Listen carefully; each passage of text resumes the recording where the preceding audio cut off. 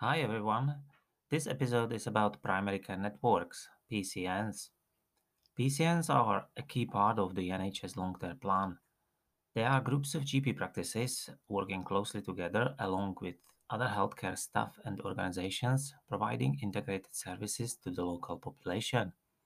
They have been establishing since April 2019 and generally one PCN covers population of 30,000 to 50,000 people and they are mostly geographically based. PCNs sign up to the Network Contract DES, that stands for Directed Enhanced Service, which sets out core requirements and entitlements for PCN, and these are eligibility criteria to participate, organizational requirements, clinical director role, data sharing and analytics, patient engagement, subcontracting arrangements, collaboration with the non-GP providers, service requirements, financial entitlements, monitoring services, workforce, and additional roles in reimbursement. That includes funding clinical pharmacists, pharmacy technicians, first contact physiotherapists, physician associates, social prescribing link workers, care coordinators, health and well-being coaches, dietitians, podiatrists, occupational therapists, paramedics, mental health practitioners, or nursing associates. Funding for networks comes in the form of Directed Enhanced Service Payment, which is an extension of the core GP contract.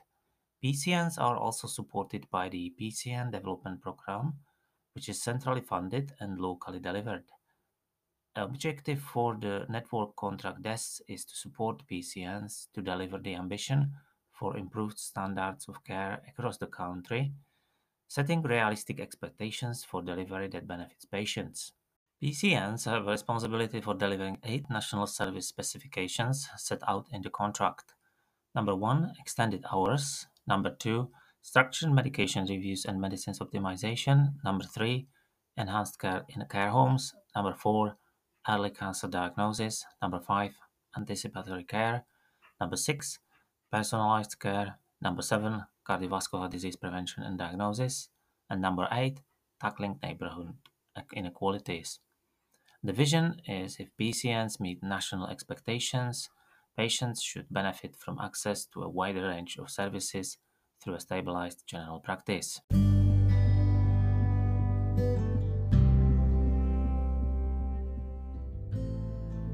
Thank you very much for listening.